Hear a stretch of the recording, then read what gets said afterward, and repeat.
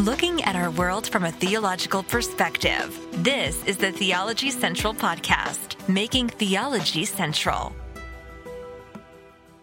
Good morning, everyone. It is Saturday, April the 30th, 2022. It is currently 9:58 a.m. Central Time, and I'm coming to you live from Abilene, Texas.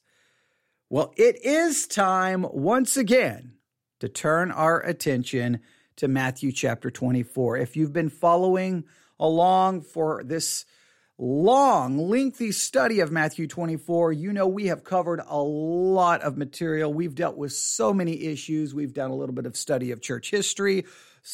We've dealt with different perspectives on eschatology and biblical prophecy. We've dealt with so many issues. I cannot go back and review. This is part 11 of our study. Please go back and listen to everything we've done in Matthew 24. I think it will be greatly beneficial, greatly helpful. Remember, the Bible study exercise series is designed specifically for you not just to be sitting there listening, but for you to be actively involved in Bible study. We don't want passive listeners. We want active participants. Notebooks, Bibles, reference tools, digging in, and actually involved in serious Bible study. There is a major problem within the evangelical church. Christians are not reading their Bible. They're not studying their Bible. They're biblically illiterate, theologically illiterate, especially some serious illiteracy when it comes to church history. And so the Bible study exercise series is designed to try to combat that, fight that, and give people resources to say, hey, come on, join us. Let's dig in to the Bible and let's study it. Now, remember, the way I do the Bible study exercises is sometimes I do teaching. Sometimes I do just a lot of, well, it could be this, and what about this, and what about that? Hey, could you look this up, check this out, trying to get you involved. A lot of times I turn on the microphone and just give you all kinds of assignments. And then you can obviously send those assignments to me, newsif@yahoo.com. And then I will take a look at it. And sometimes I will provide a lot of feedback. Sometimes I will just say, good job. The main thing is, by you doing that, it kind of gives you a level of accountability that you're participating and you're sending me the work, which may motivate you to stay involved and actually looking things up. But you can find all of the Bible study exercises. Again, the best way to find all of them, the easiest way, is the Church One app, Church ONE. Church ONE. Remember, that's a generic app. It's used by all kinds of different broadcasters. So once you download it, you won't see Theology Central. You'll have to search for Theology Central, choose us, and then it basically becomes the Theology Central app. It pulls in all of our content, and then it breaks it down into different series. And then you can just go to Bible Study Exercise, and there's well over 200 of them. And you can just, listen until your heart's content. Plenty to choose from, and you can use the material any way you want, all right? And another thing that we offer with the Bible study exercises is curriculum, and that's where we start today's Bible study exercise with the curriculum. Are you ready? This Bible study exercise, just so that you know, is going to be heavy on basically giving you assignments. This is not going to be heavy in teaching. This is going to be like, do this, and do this.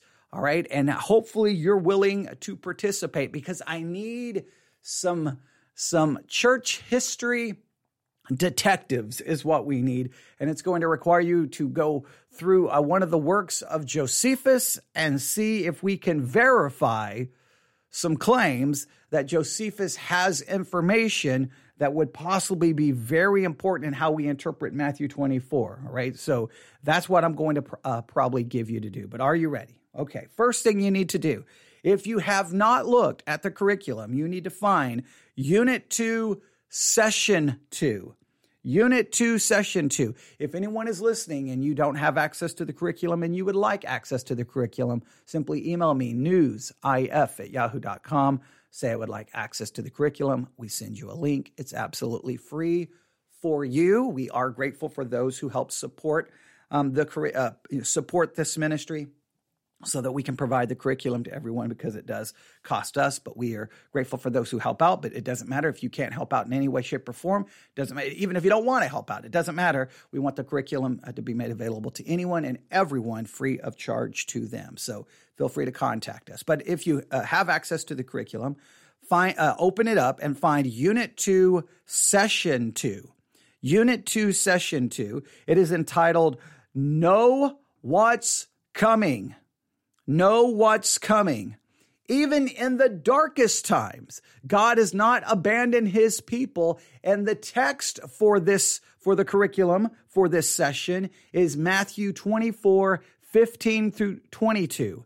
Matthew 24, 15 through 22. Now, I know what you're saying if you've been with us in part 1 through 10. Wait a minute. We've been focused on Matthew 24, basically 1 through 15. Yes, that's still where our focus is, but we've answered a lot of questions about Matthew 24, 1 through 13. So let me remind you, okay, when you come to Matthew 24, you really have two major, there's a lot of I can't go review everything, but basically there's two ways of looking at it. Matthew chapter 24 is either people take it and look at it and say, Matthew 24, yes, there may be a historical component, but primarily this is pointing us to the future. This is pointing us to the second coming of Jesus. And they look at it in a very futuristic perspective. They may admit that there's some historical aspects to it, but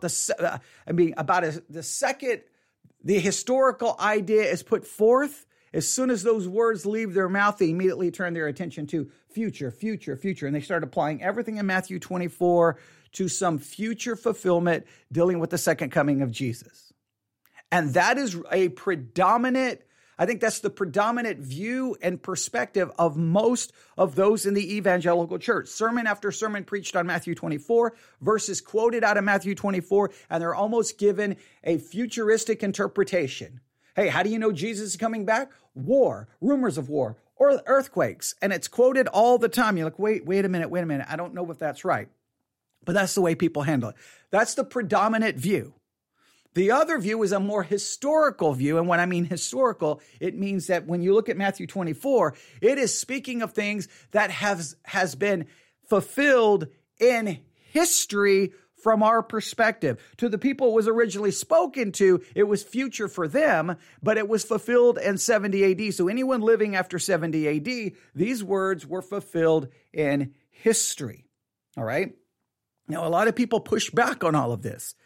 In our study, what we've discovered is that we believe that Matthew 24, verses 4 to 13, can clearly be seen as being fulfilled somewhere between 33 AD and 70 AD. I think not only is it possible, not only is it plausible, it makes the most sense, especially in the context, because remember in Matthew 24, Jesus walks out of the temple. The disciples are like, hey, look at all of this. Isn't this amazing? And Jesus is saying, yeah, you look at it, it's all coming down. It's all going to be destroyed. And they're like, wait, what? When? What are you talking about? And then Jesus sets out to give them the signs pointing to the destruction of the temple, again, that occurred in history in 70 AD. So there's the historical perspective and the futuristic perspective.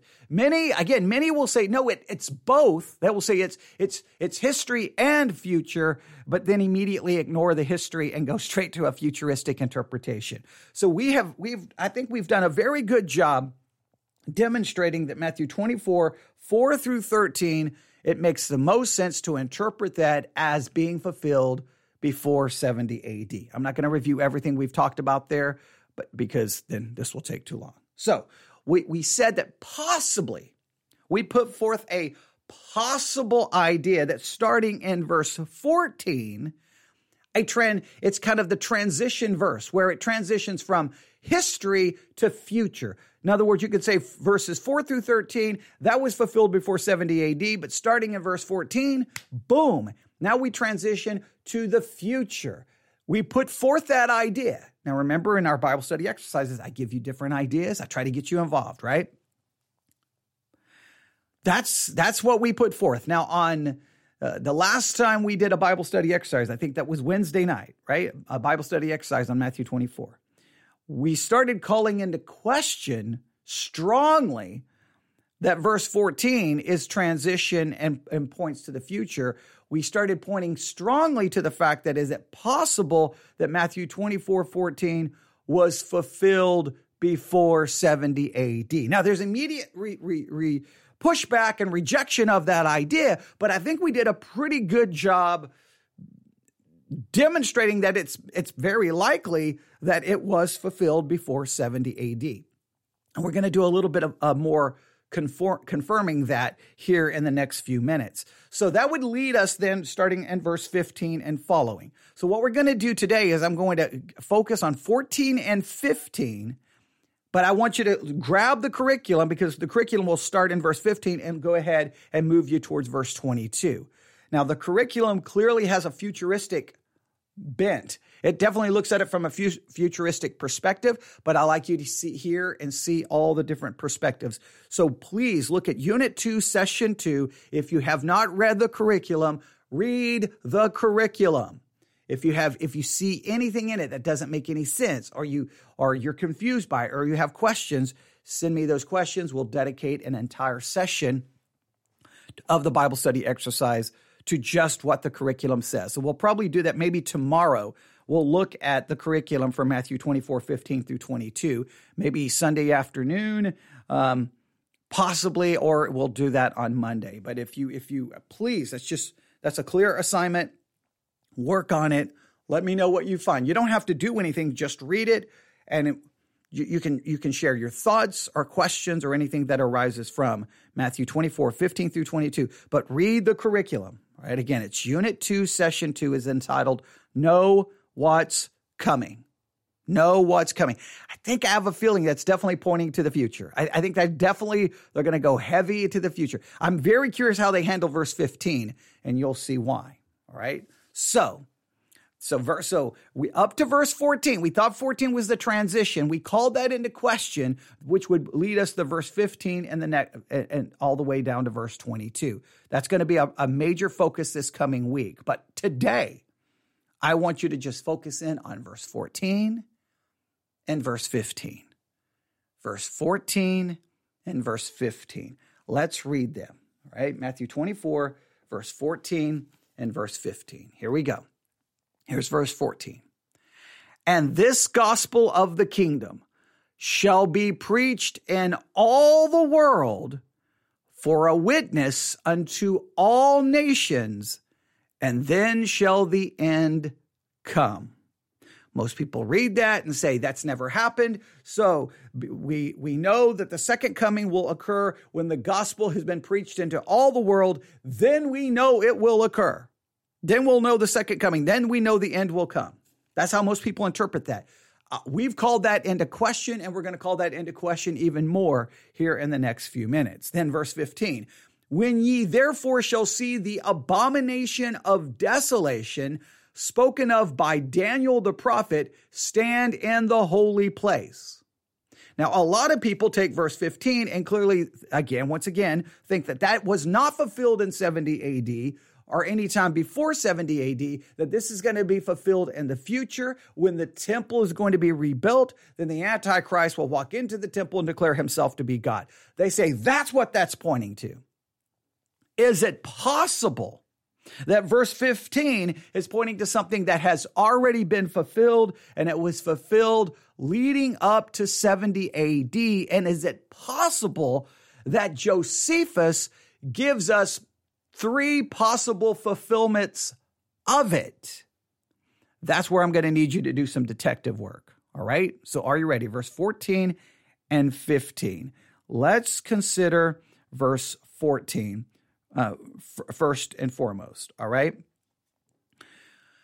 All right. So the gospel has to be basically published among all the nations.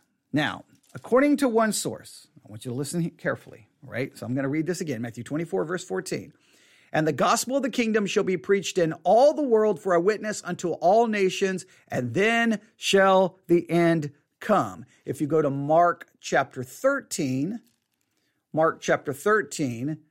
verse 10, it reads this way, and the gospel must first be published among all nations. right? So that's how Mark records it.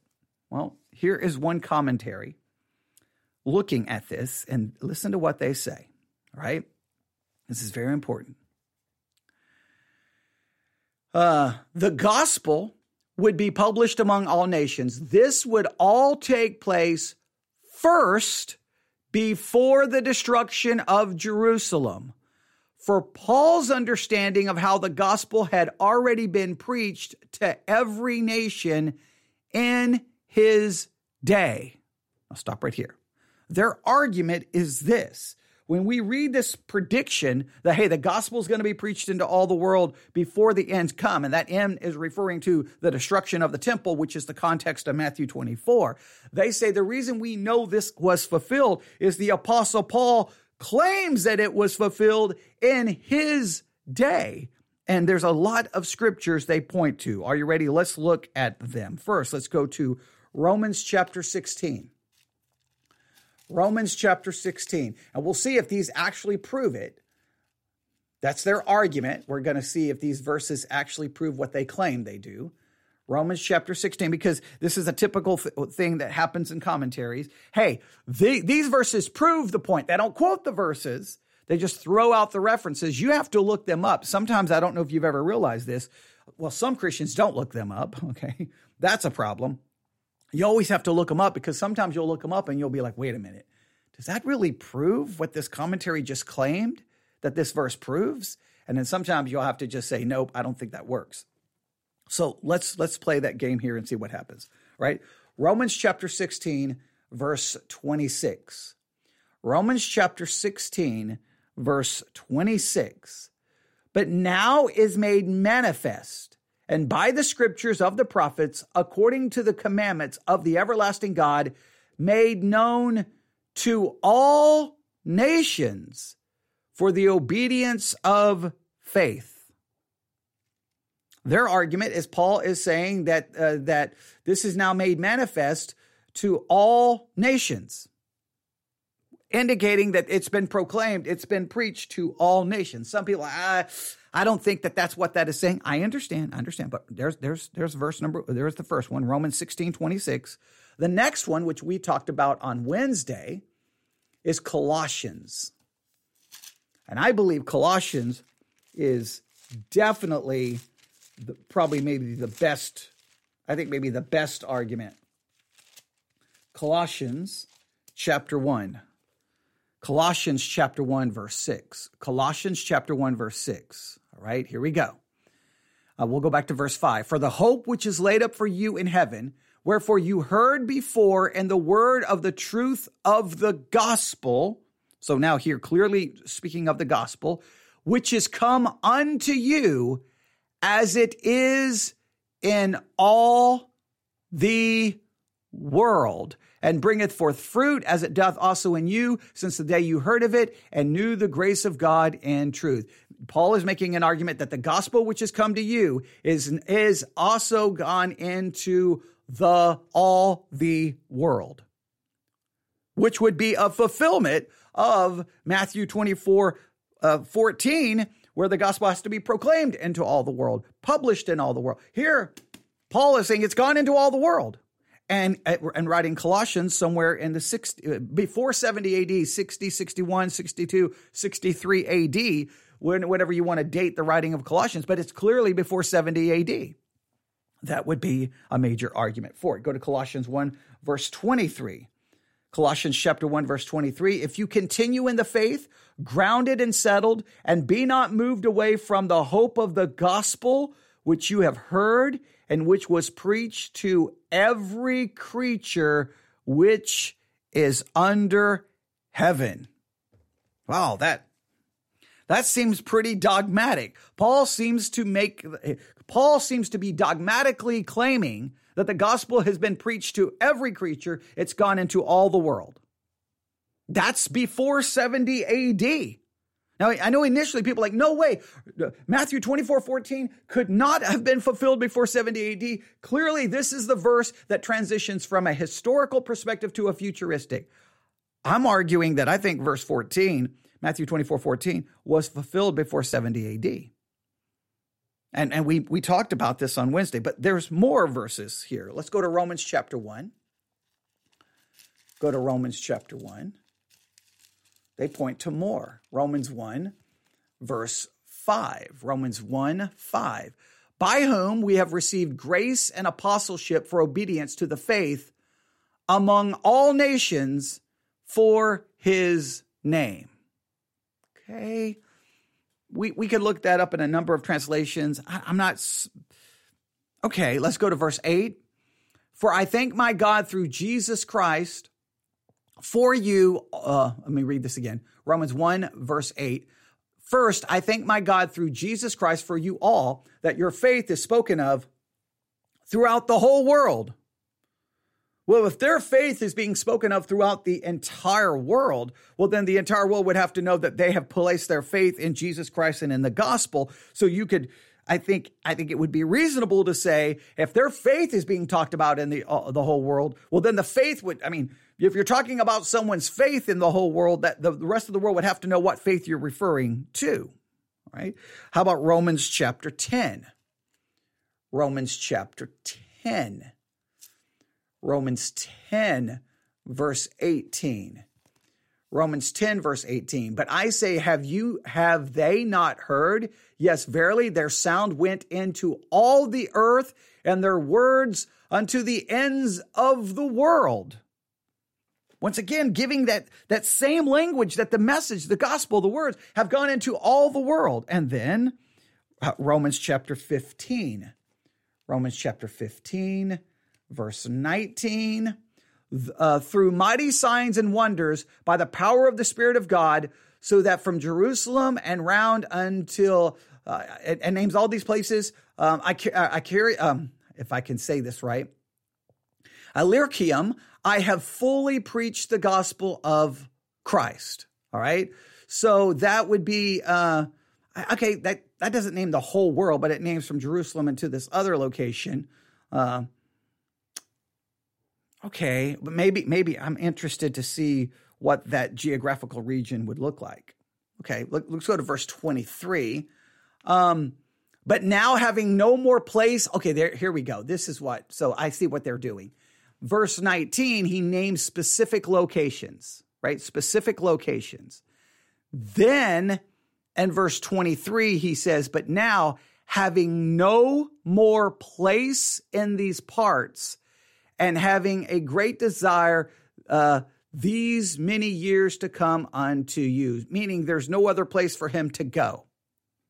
All right, possibly. So I'll give you all those scriptures again. Romans 16:26, Colossians 1:6, Colossians 1:23. Those to me are the best. Romans 1:5, Romans 1:8, Romans 10:18, Romans 15:19, and Romans 15:23. All right, possibly.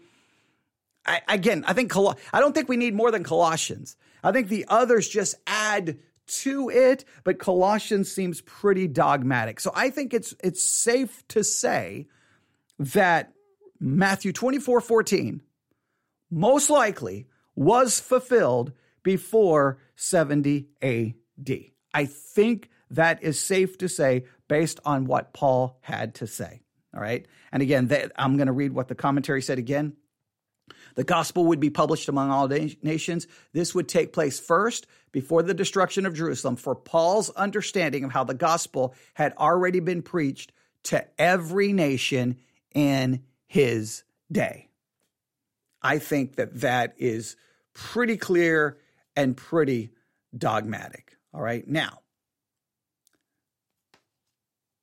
that's verse 14. Okay. Now you can do your own work there. Some are going to try to push back and try to argue. Here's the thing. You can argue all day, right? You can sit here in 2022 saying, nope, you're all wrong.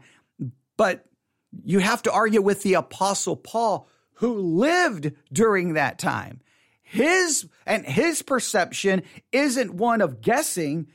We believe that his words were placed there under the inspiration of the Holy Spirit. So your argument has to be with Paul, not with me. Don't argue with me. You need to go back in time and call the Apostle Paul aside and go, come on, man. Clearly the gospel didn't go into all the world. Clearly, this is not a fulfillment of Matthew 24:14. Clearly, this does not fulfill that. So you're wrong, Paul. If you want to argue with the Apostle Paul, go ahead. You want to argue with inspired scripture, go ahead. I'm not, look, I can't, there's no point in arguing with me because there's nothing else I can do other than say, here's what the other scriptures say. So I think Matthew 24:14 will be added to verses 4 to 13 as being fulfilled before 70 AD. All right. I think that's the best I can do there. All right. Now let's go to Matthew 24:15. Matthew 24:15. All right. Okay. Yes. All right. Let's go to Matthew 24. I was thinking of another verse. My mind was thinking of another verse, but I'm thinking of something else. I think there's something else in Romans that I'm thinking about that may help, but I don't have it at the top of my head. Let's just go to Matthew 24:15 because this is where your homework really jumps in. Here we go. Matthew 24:15. When you therefore shall see the abomination of desolation spoken of by Daniel the prophet stand in the holy place. Okay, let me read this again. When you therefore shall see the abomination of desolation spoken of by Daniel the prophet stand in the holy place, whoso readeth, let him understand. Now, again, the futurists will say this is going to be in a new temple. The Antichrist is going to come in, and that's the abomination of desolation that we have to be looking. That's going to be one of the key signs of the end. Well, what if that actually already occurred somewhere between 33 and 70 AD? All right, let's see how this commentary handles it. They're going to point us to the writings of Josephus, and your job is to seek these writings out and either verify or deny these claims. You ready? Here we go. Daniel spoke about a profaning or desolating of the temple. See Daniel 8:13, Daniel 9:27, Daniel 11:31, and Daniel 12:11. Now, the one thing we do have to consider is this profaning or desolating of the temple. We definitely know it occurred in BC, like 134, 163 BC, right? We know it happened there. Clearly, that can't be what Jesus is talking about in Matthew 24:14. He has to be talking about, or 24:15. He has to be looking at something that happened somewhere between his words and 70 AD. Daniel talks about it.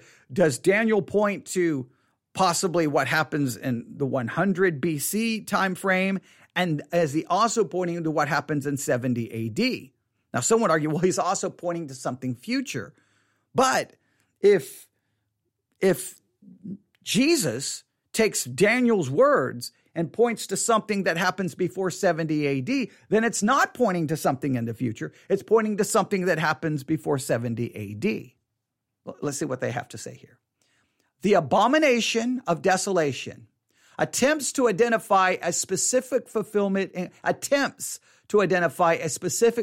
include the following. Here we go. Number one, a false priest assuming the priesthood. So according to this, there's been attempts to identify the specific fulfillment, and the specific fulfillment occurred when a false priest assumed the priesthood. Now, we read about this and Josephus and his work on war. Now, and I'm going to give you the way they give us the section, all right? So you have to look up. In fact, let me do something here. I'm going to look here. If you look up, and I believe the book they're referring to, Of the War by Josephus, Of the War. I think that is the book they're referring to, Josephus of the War. All right. Now, or the Jewish. Okay, that would be the chapter. That would be chapter 4, I think, or book 4. So it would be the Jewish War. I guess it would be the actual definition of the book. Yeah, the Jewish War, or the history of the destruction of Jerusalem by Josephus. Book 4 in this work is called. Let me go back to it. It's called Of the War. So this would be called The Jewish War or the History of the Destruction of Jerusalem by Josephus. So this is the work, I believe, in which they are referencing or saying that we read about the fulfillment of Matthew 24, verse 15. Right? So you will need to search for it. The Jewish War or the History of the Destruction of Jerusalem by Josephus. It's free online. And then you'll notice there's the preface, and then there's book one, book one is called Of the War. Book two, each one is called Of the War. So that's interesting. So you have Of the War, book one, Of the War, book two, Of the War, book three, Of the War, book four, Of the War, book five. So it's called The Jewish War, but each book in it is referenced as Of the War, just to make sure I can give you as specific information as possible. All right. You definitely will want to look for this so that you can do your own verifying of these claims. They're claiming that, hey, Josephus in the Jewish War, he gives us some possible fulfillments of Matthew 24:15, and this would all be fulfilled somewhere before 70 AD. And the first one supposedly he points to, is a false priest assuming the priesthood. All right? Okay, someone just posted in chat, Romans 16, 24 through 26. The grace of our Lord Jesus Christ be with you all. Now to him that is the power to establish you according to my gospel and the preaching of Jesus Christ, according to the revelation of the mystery, which was kept secret since the world began, but now is made manifest, and by the scriptures of the prophets, according to the commandments of the everlasting God, made known to all nations for the obedience of faith. That's Romans 16, 24 through 26, which would be another scripture that would seem to prove that Matthew 24:14 was fulfilled. All right. I think that may be what I was referring to. I think we may have made a partial reference to that, but there we go. All right. So there, hopefully that is beneficial. Now, back to this. So Josephus, again, let me give you the name of the book. The Jewish War or the History of the Destruction of Jerusalem. In that work, there's all these book one, book two, book three, book four, and they are all referenced as Of the War. Okay? Does that make sense? Hopefully that makes sense. Now, let's go back to this commentary. Here's what we have. The abomination of desolation attempts to identify a specific fulfillment include, number one, a false priest assuming the priesthood. According to this commentary, we need to look up Josephus' war, and here's how they reference it. 4.3.6 through 10. 4.3.6 through 10. Now, I have not verified what he's referring to here. That's going to require, I'm going to leave this for you to do so. I'm going to give this to you as an assignment. We need to verify that. Is there something in that section of Josephus' war, 4.3.6 through 10? That's literally how they have it written out. They don't give us any other information. 4.3.6 through 10. We need to find this section where it describes a false priest assuming the priesthood, and then ask ourselves, did that fulfill Matthew 24:15? That's what we have to be able to determine. And I'm going to leave this to you. Obviously, we'll probably be doing this together and working on this maybe Sunday night at church when we talk about this again. But for now, I want to give you the opportunity, should I say, the responsibility to verify, does this fulfill it? So there's the first attempt. A false priest assumes the priesthood. And it says, see Josephus' war 4.3.6 through 10. 4.3.6 through 10. Right? You can write that down. Josephus' war 4.3.6.10. I'm assuming the 4 would be book 4. point 3 and point 6, would that be the sections in that book? Maybe you can look and see what you can find. Number 2, the presence of unlawful images of God or humans or certain humans themselves, such as Antiochus Epiphanes, Caligula, Vespasian, or Titus, who were not to be allowed within the temple precincts. All right. So they're saying the second possible solution here, or the second possible way this was fulfilled, is that there were presence of unlawful images of God or humans, or certain human themselves, such as Antiochus Epiphanes, Caligula, Vespasian, or Titus, and they were not allowed within the temple precincts. But that this occurred, and this, they say, would be fulfilled. Okay, good.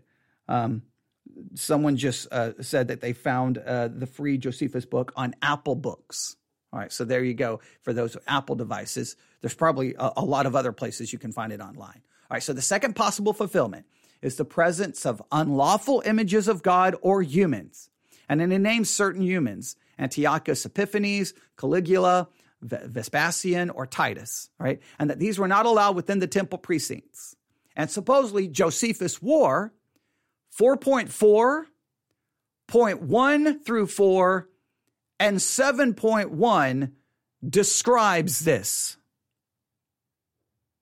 So if they set up unlawful images of God or humans, certain humans themselves, right? In other words, you would either have the presence of unlawful images of God or humans, or certain humans themselves, which came into the temple precincts, such as Antiochus Epiphanes, Caligula, Vespasian, or Titus. Then would this be a fulfillment of Matthew 24:15? Would this be a fulfillment of Matthew 24? Again, here is where we have to look. Josephus wore, here we go, 4.4, 0.1 through 4, 7.1. All right, that's how they give us the reference. Now, the reason I want us to look this up is, one, you have to learn that whenever you read anything and they say, hey, this book gives you the fulfillment, this book proves it, you got to go look it up yourself. You have to verify it, or you can just take someone's word. And what a lot of people do would just say, hey, in Josephus' War, it proves it. And you're like, did you ever actually read it? Well, no. Okay, well, then don't cite it. We have to look it up to verify if this is true, right? Josephus' War, 4.4, 0.1 through 4. Okay, 4.4. Let me read this again. 4.4.1 through 4.7.1. Wow, that's just how to try to track that reference down may be a little problem. It may be super simple once we figured this out, but I just want you to say, I'm assuming, again, we're back in book 4. I'm assuming both of these references have to be somewhere within book 4. That's the best way I can understand this. Again, 4.4.1 through 4.7.1. Right? Number 3, the third possible fulfillment, the presence of the Antichrist in the temple, and they point us to 1 Maccabees chapter 1, verse 54 through 64, and 2 Maccabees chapter 8, verse 17. That's interesting. 1 Maccabees chapter 1, verse 54 through 64, and 2 Maccabees chapter 8, verse 17, and that's apocryphal books. But many people believe Maccabees offers some very good history. We'd have to figure out the time frame that that's referencing, because again, the only way for it to be a true fulfillment is it would have to occur between Jesus making the prediction in Matthew 24:15 and 70 AD. So I'm going to look at something. Okay, I'm going to look here. I'm going to do a little bit of research here. I don't know if I'm going to be able to find. I don't know if I'm going to be able to find anything here. see here. Okay. Yeah, see this, I think First Maccabees is BC. Maccabees is best known for its account of the early victory of the Maccabean revolt and the recapture of Jerusalem in the year 164 BC and the rededication of the Second Temple, the narrative behind the Jewish holiday of Hanukkah. So I don't know how this one would be. Yeah, the Jerusalem Bible suggests First Maccabees was written about 100 BC and certainly before the capture of Jerusalem by the Roman general Pompey in 63 BC. So I don't know how Maccabees. Yeah, I'm not a big fan of that argument. That doesn't make any sense to me. That doesn't make any sense to me. Yeah, that one, I'm going to reject that one. That just because that seems to be referencing, how could that be a fulfillment of 70 AD? Why would Jesus be making a prediction in Matthew 24:15 that something has to happen a future to him speaking those words would be somewhere 31, 32, 33 AD, somewhere around that time frame, pointing towards the future. And then we say that somehow that we look for a possible fulfillment in 1 Maccabees chapter 1, verses 54 through 64, or 2 Maccabees 8:17.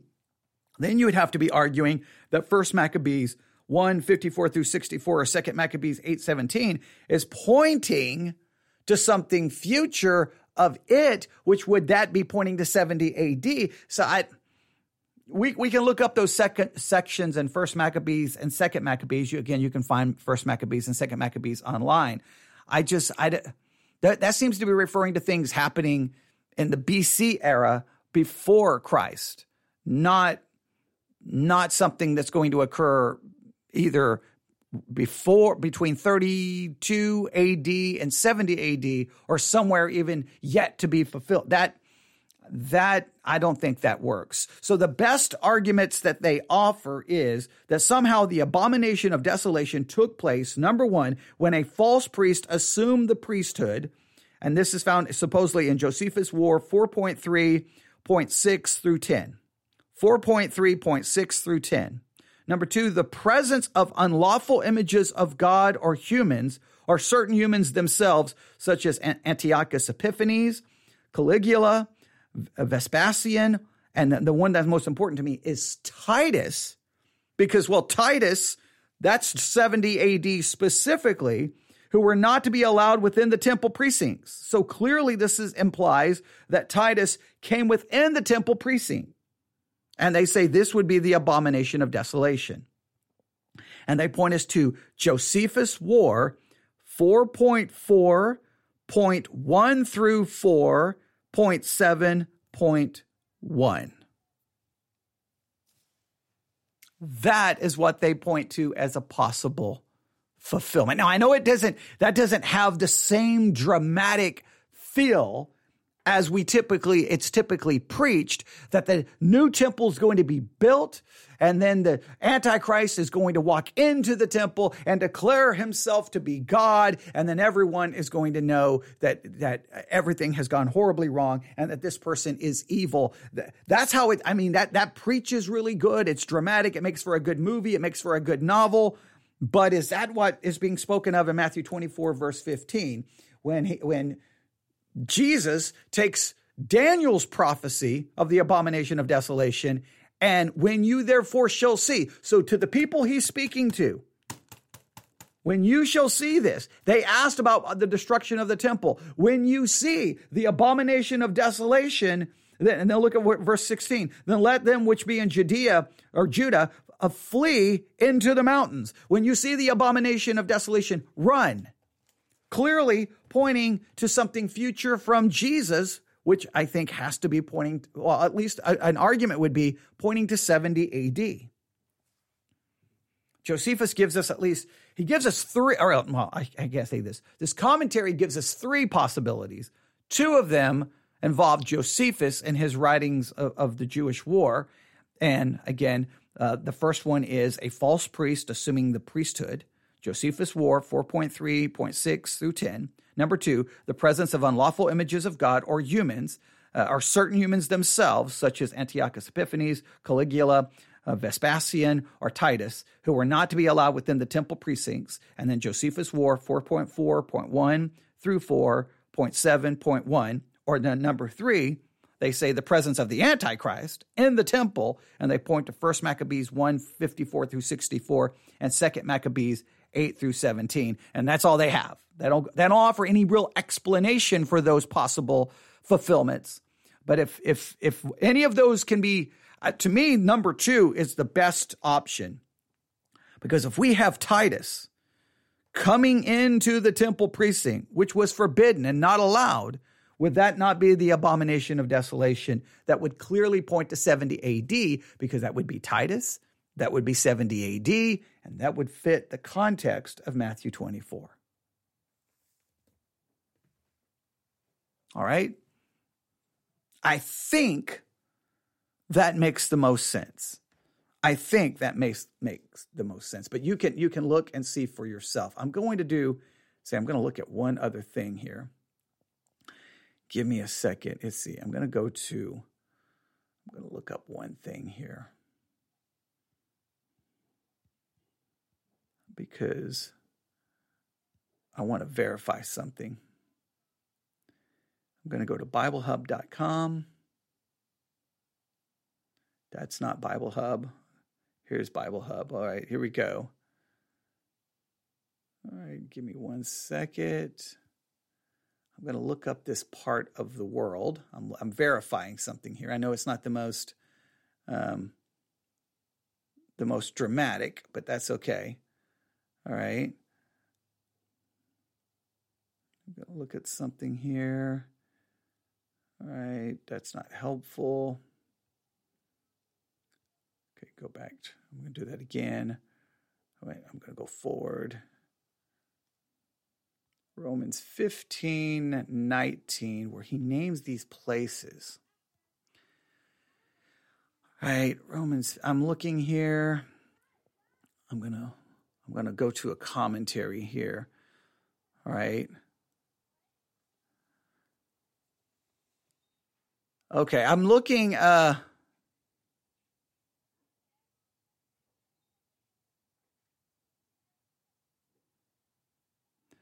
I'm trying to look when Paul describes all the places he had gone, and he starts with Jerusalem.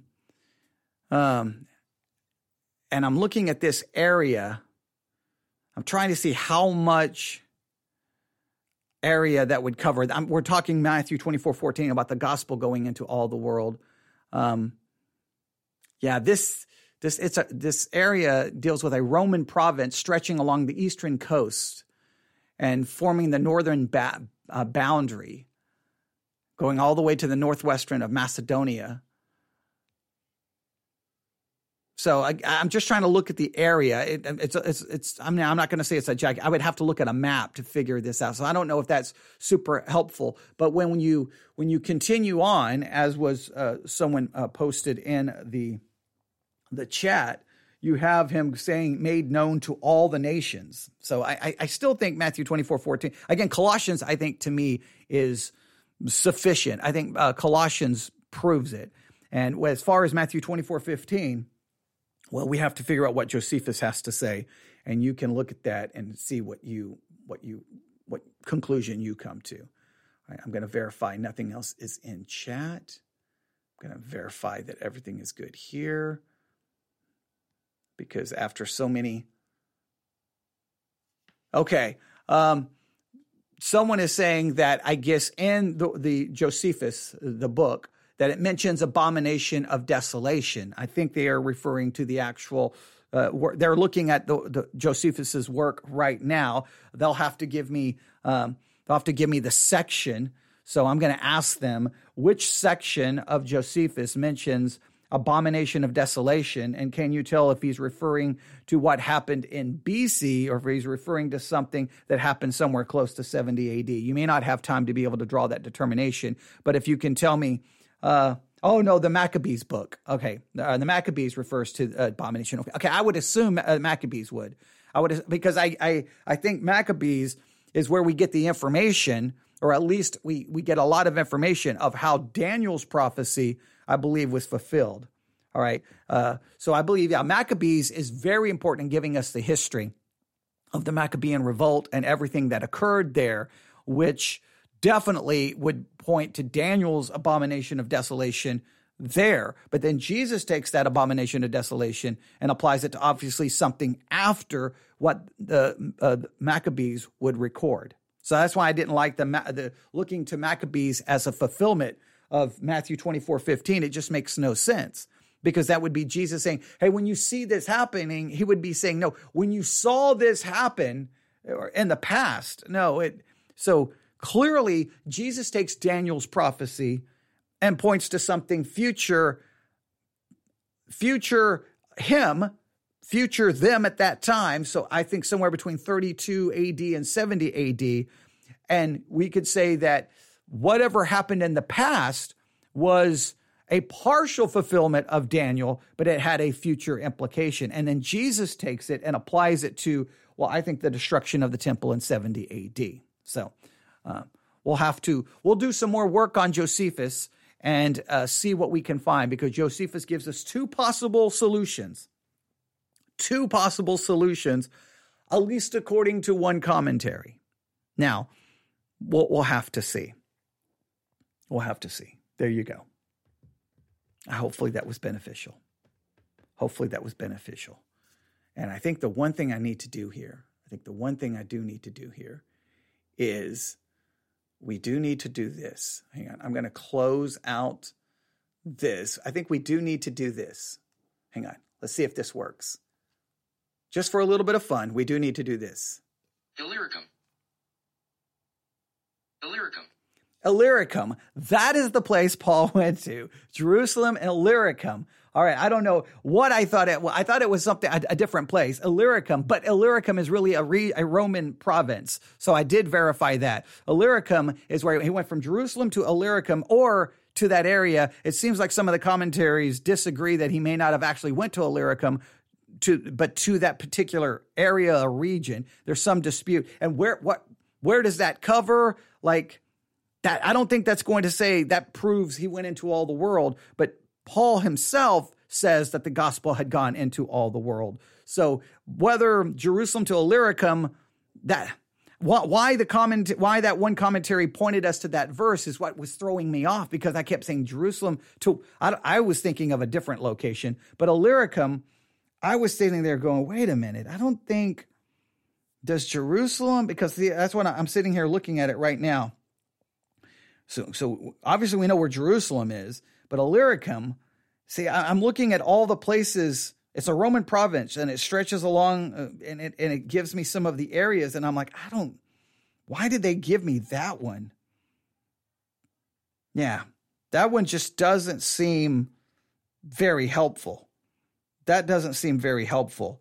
And then if we go to, is it verse 23? If we go to verse 23, see, but now, like Romans 15:23, but now that there is no more place for me to work in these regions. So in other words, seeming to say, look at New Living Translation, but now I have finished my work in these regions. So he finished, in Icarium, he finished all the work to be done in that region. All of it was done. So I guess what they're trying to demonstrate is that, I don't even know why they would quote that. That doesn't, to me, prove Matthew 24:14. I think you have to take everything Paul says in Romans 1 all the way to the end, of Romans, to Romans 15, is it 26, I believe? Is it Romans 15:26? Let me look at it. Yeah, that Icarium, that does not help me. Yeah, I think verse 15:26 or 16:26 makes the most sense. 16:26 makes the most sense. That chapter 15 with Jerusalem to Icarium just doesn't. That one was throwing me off. That one was throwing me way off. I'm like, where, how? And maybe I don't understand how much of the area that covers, but Jerusalem to Icarium, I'm not like, whoa, there's the whole gospel, the whole world heard the gospel. I think they're just demonstrating that at least this shows a large area was covered with the gospel. That to me just adds more confusion to it. Colossians 1, I think it's verse 6 and verse 23, to me is sufficient, where Paul clearly says the gospel has gone into all the world. It's been given to every creature. And if you disagree with Paul, well, then you're calling into question Scripture. So there you have it. So I think that proves Matthew 24:14 has been fulfilled. Matthew 24:15, well, we're trying to look at some possible fulfillments that Josephus gave us. Maccabees, I don't think is very helpful. All right, so I apologize there but I was really thrown off by the Jerusalem to Icarium thing. All right. Okay. All right. Someone said I said it correctly.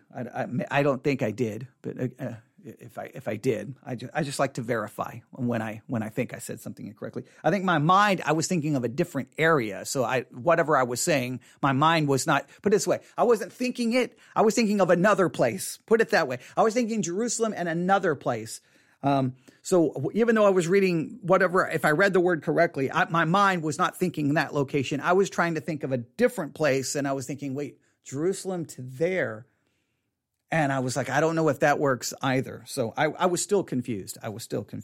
Because I was just trying to figure out how does that prove that the gospel went into all the world? That's not the world. That is like, I'm trying to picture the region. And so, but later on in chapter 16, when he says he's made known to all nations, I think that is beneficial. But there you go. Your assignment, the curriculum, which starts in verse 15, which may offer their perspective on the abomination of desolation. And number 2, look up all of those references in Josephus. And again, the name of the book, if I can find it, is the Jewish War or the History of the Destruction of Jerusalem. We're trying to find those sections that the commentary said, hey, this is a possible fulfillment of Matthew 24:15.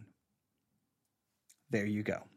Now, I could just have found the sections for you and just read them to you and then say, did this fulfill it? I could have done that. But that would have then robbed you of the opportunity to actually dig into study, which the whole point of the Bible study exercise has always been to get you involved, not just to passively listen. All right. Yes, I will.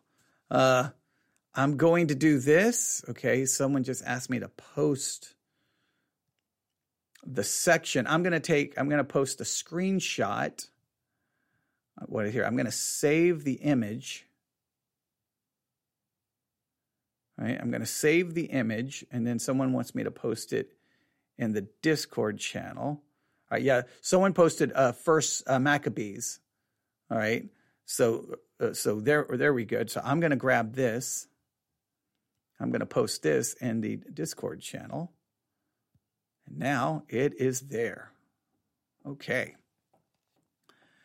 And again, for those who may need me to give you the references again, the first one is Josephus War 4.3.6 through 10. Second one is 4.4.1 through 4.7.1. I know, a mouthful. All right. And we want to find these references because if these references, if we can read these references and go, whoa, that would be that would prove the abomination of desolation took place before 70 AD or at 70 AD, then that would be great. And then we could then say 14 and 15 has been fulfilled. They're not future. Then we start in verse 16 and we keep working our way verse by verse through Matthew 24 until we find the section where we're like, sorry, that could not be fulfilled in 70. Sorry, preterist, that could not work. All right. And remember, I don't care about which team I offend. I don't care if I offend the futurist. I don't care if I offend the historical view. I don't care if I offend the preterist. All I want to do is find out the truth. I don't have to worry about a side. I don't have to worry about defending, quote unquote, my colors or my gang. The key is to find the truth of the text. So we've just worked through, and I think it's very clear to say Matthew 24 through 14 fulfilled before 70 AD. Verse 15, we're still, I'm not so sure, but Josephus gives us two possibilities. I don't know if those rise to the level of abomination of desolation. What's required to, I did this on Wednesday when I asked everyone, so what would be required to fulfill Matthew 24:14? And a lot of people in the church would refuse to give me an answer. But I was wanting them to say, this is what would be required. And then we went to Colossians and go, well, did that meet your requirement? Well, the same thing here. What would be required in your mind to fulfill the abomination of desolation? And someone just posted, here's book 4. They just posted to book 4, which is, and I think it has to be book 4. I think that's where those quotes have to be coming, or those references have to be being pulled from. It has to be book 4. I agree. Someone just posted book 4 in the channel. And I think that's where it has to be. It has to be there. All right, but there you have it. All right. I hope that was helpful. I hope. I know the problem with doing the problem with working through Matthew 24 in a way that we're working through it is it can be very difficult and very confusing at times. But here's what I challenge you. Don't allow the confusion to discourage you or to just say, well, I can't figure it out. We have to live within the confusion so that when we come out of the confusion, it will make, I think then we'll have a better understanding. We'll have a better understanding by going through the confusion than we would by just skipping the confusion. And you just listen to someone say, okay, ladies and gentlemen, Matthew 24:15, that abomination of desolation, that was fulfilled. And Josephus tells us it was fulfilled because there was a false priest who assumed the priesthood, or because these individuals' images, or they walked into the temple area, which was forbidden, therefore the abomination, and just say it dogmatically, that to me that doesn't help you. Leading you to go, well, what about this? And what about this? And struggling through it with you is to me the key. All right. I think that's the key. And I'm sorry, I turned away from the microphone because there's a bunch of kids right underneath my window. I don't know what they're doing. It sounded like they were singing. And I'm like, what, kids? Get off my yard. No, I wasn't going to say that. But I was going to say, hey, I'm recording. Do you care? But they don't care. But yes, I think the confusion is to me beneficial. It doesn't feel beneficial, but when it's all said and done, you'll be like, whoa. You'll remember far more by going through the confusion trying to figure it out than you remember when someone just turns on the microphone and gives you 3 points and concludes, and you're like, oh, that you may say that was good, but it was. You just are relying on someone else telling you something. When you are involved in the work yourself, it becomes you. You take ownership of what you discover. You take ownership of what you find. Therefore, you will remember it, and it will mean a lot more to you. So I could have looked up those sections. I mean, I've got Josephus's work right here in front of me. So I could start looking for those sections and then read them to you. But again, it's better for you to do so. And that's the whole reason the Bible study exercises are formed the way they are, where I do a little bit of teaching. I do some like I know, some things like I don't know to get you involved in the process. All right. I'm waiting to see if there's any more. All right. Okay. Nothing else has been said in the chat for the podcast episode, for the live broadcast. So I'm going to stop right there. Right there. So I think I am going to say dogmatically, I believe Matthew 24:14. This is where I stand right now. I believe it was fulfilled. I believe there's just too much. Paul just makes too many references to every creature of the world. There's just no way. Matthew 24:14 was fulfilled before 70 AD. And whatever was required for it to be fulfilled Paul seems to indicate that it was. Verse 15 about the abomination of desolation, I'm still struggling with that one. I still think Titus' destruction of the temple, is that not an abomination of desolation? I mean, doesn't he just completely defile it? I mean, he destroys it. It's burned. It's destroyed. I think that has to be referring to Titus in 70 AD. It has to be. I just don't see how it would be something future. It just doesn't make sense. This has to be that. Now you could say, well, it was 70 AD. It was Antiochus Epiphanes in 160 something BC. It was Titus in 70 AD, and it's going to be future. But the problem is with that is, wait a minute, Jesus just took Daniel's prophecy, and if he's pointing to 70 AD, why would you then look for a future fulfillment beyond 70 AD?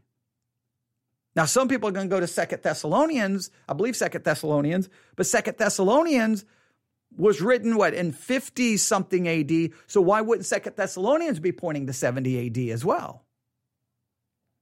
I think the abomination of desolation, I think it's highly probable that somehow it was fulfilled in 70 AD as well. That's what I'm going to go with. And you can see if Josephus gives us any answers. All right, I'll stop right there. You can email me, newsif@yahoo.com, newsif@yahoo.com. That took so much longer than I thought. I thought it was going to be about 30 minutes because my original plan was just say, hey guys, here's these references in Josephus. See if you can find them today. That's what I wanted to do. And then I turned into, hey, let's work on verse 14 again. Hey, let's look at this. Hey, wait a minute. Where is this Jerusalem to, I don't have the word in front of me again, to this where is that? Wait, did I even say that right? Then we just started more and more, but you know what? That's the whole fun part of doing the Bible study exercises is we just work on it together. So there you go. All right. Thank you. Everyone have a great day. I'll be doing live broadcasts throughout the day and evening. I don't know when or what time, but whenever I have things to talk about, I'll just come up here and turn on the microphone and we'll talk about them. All right. Everyone have a great day. God bless.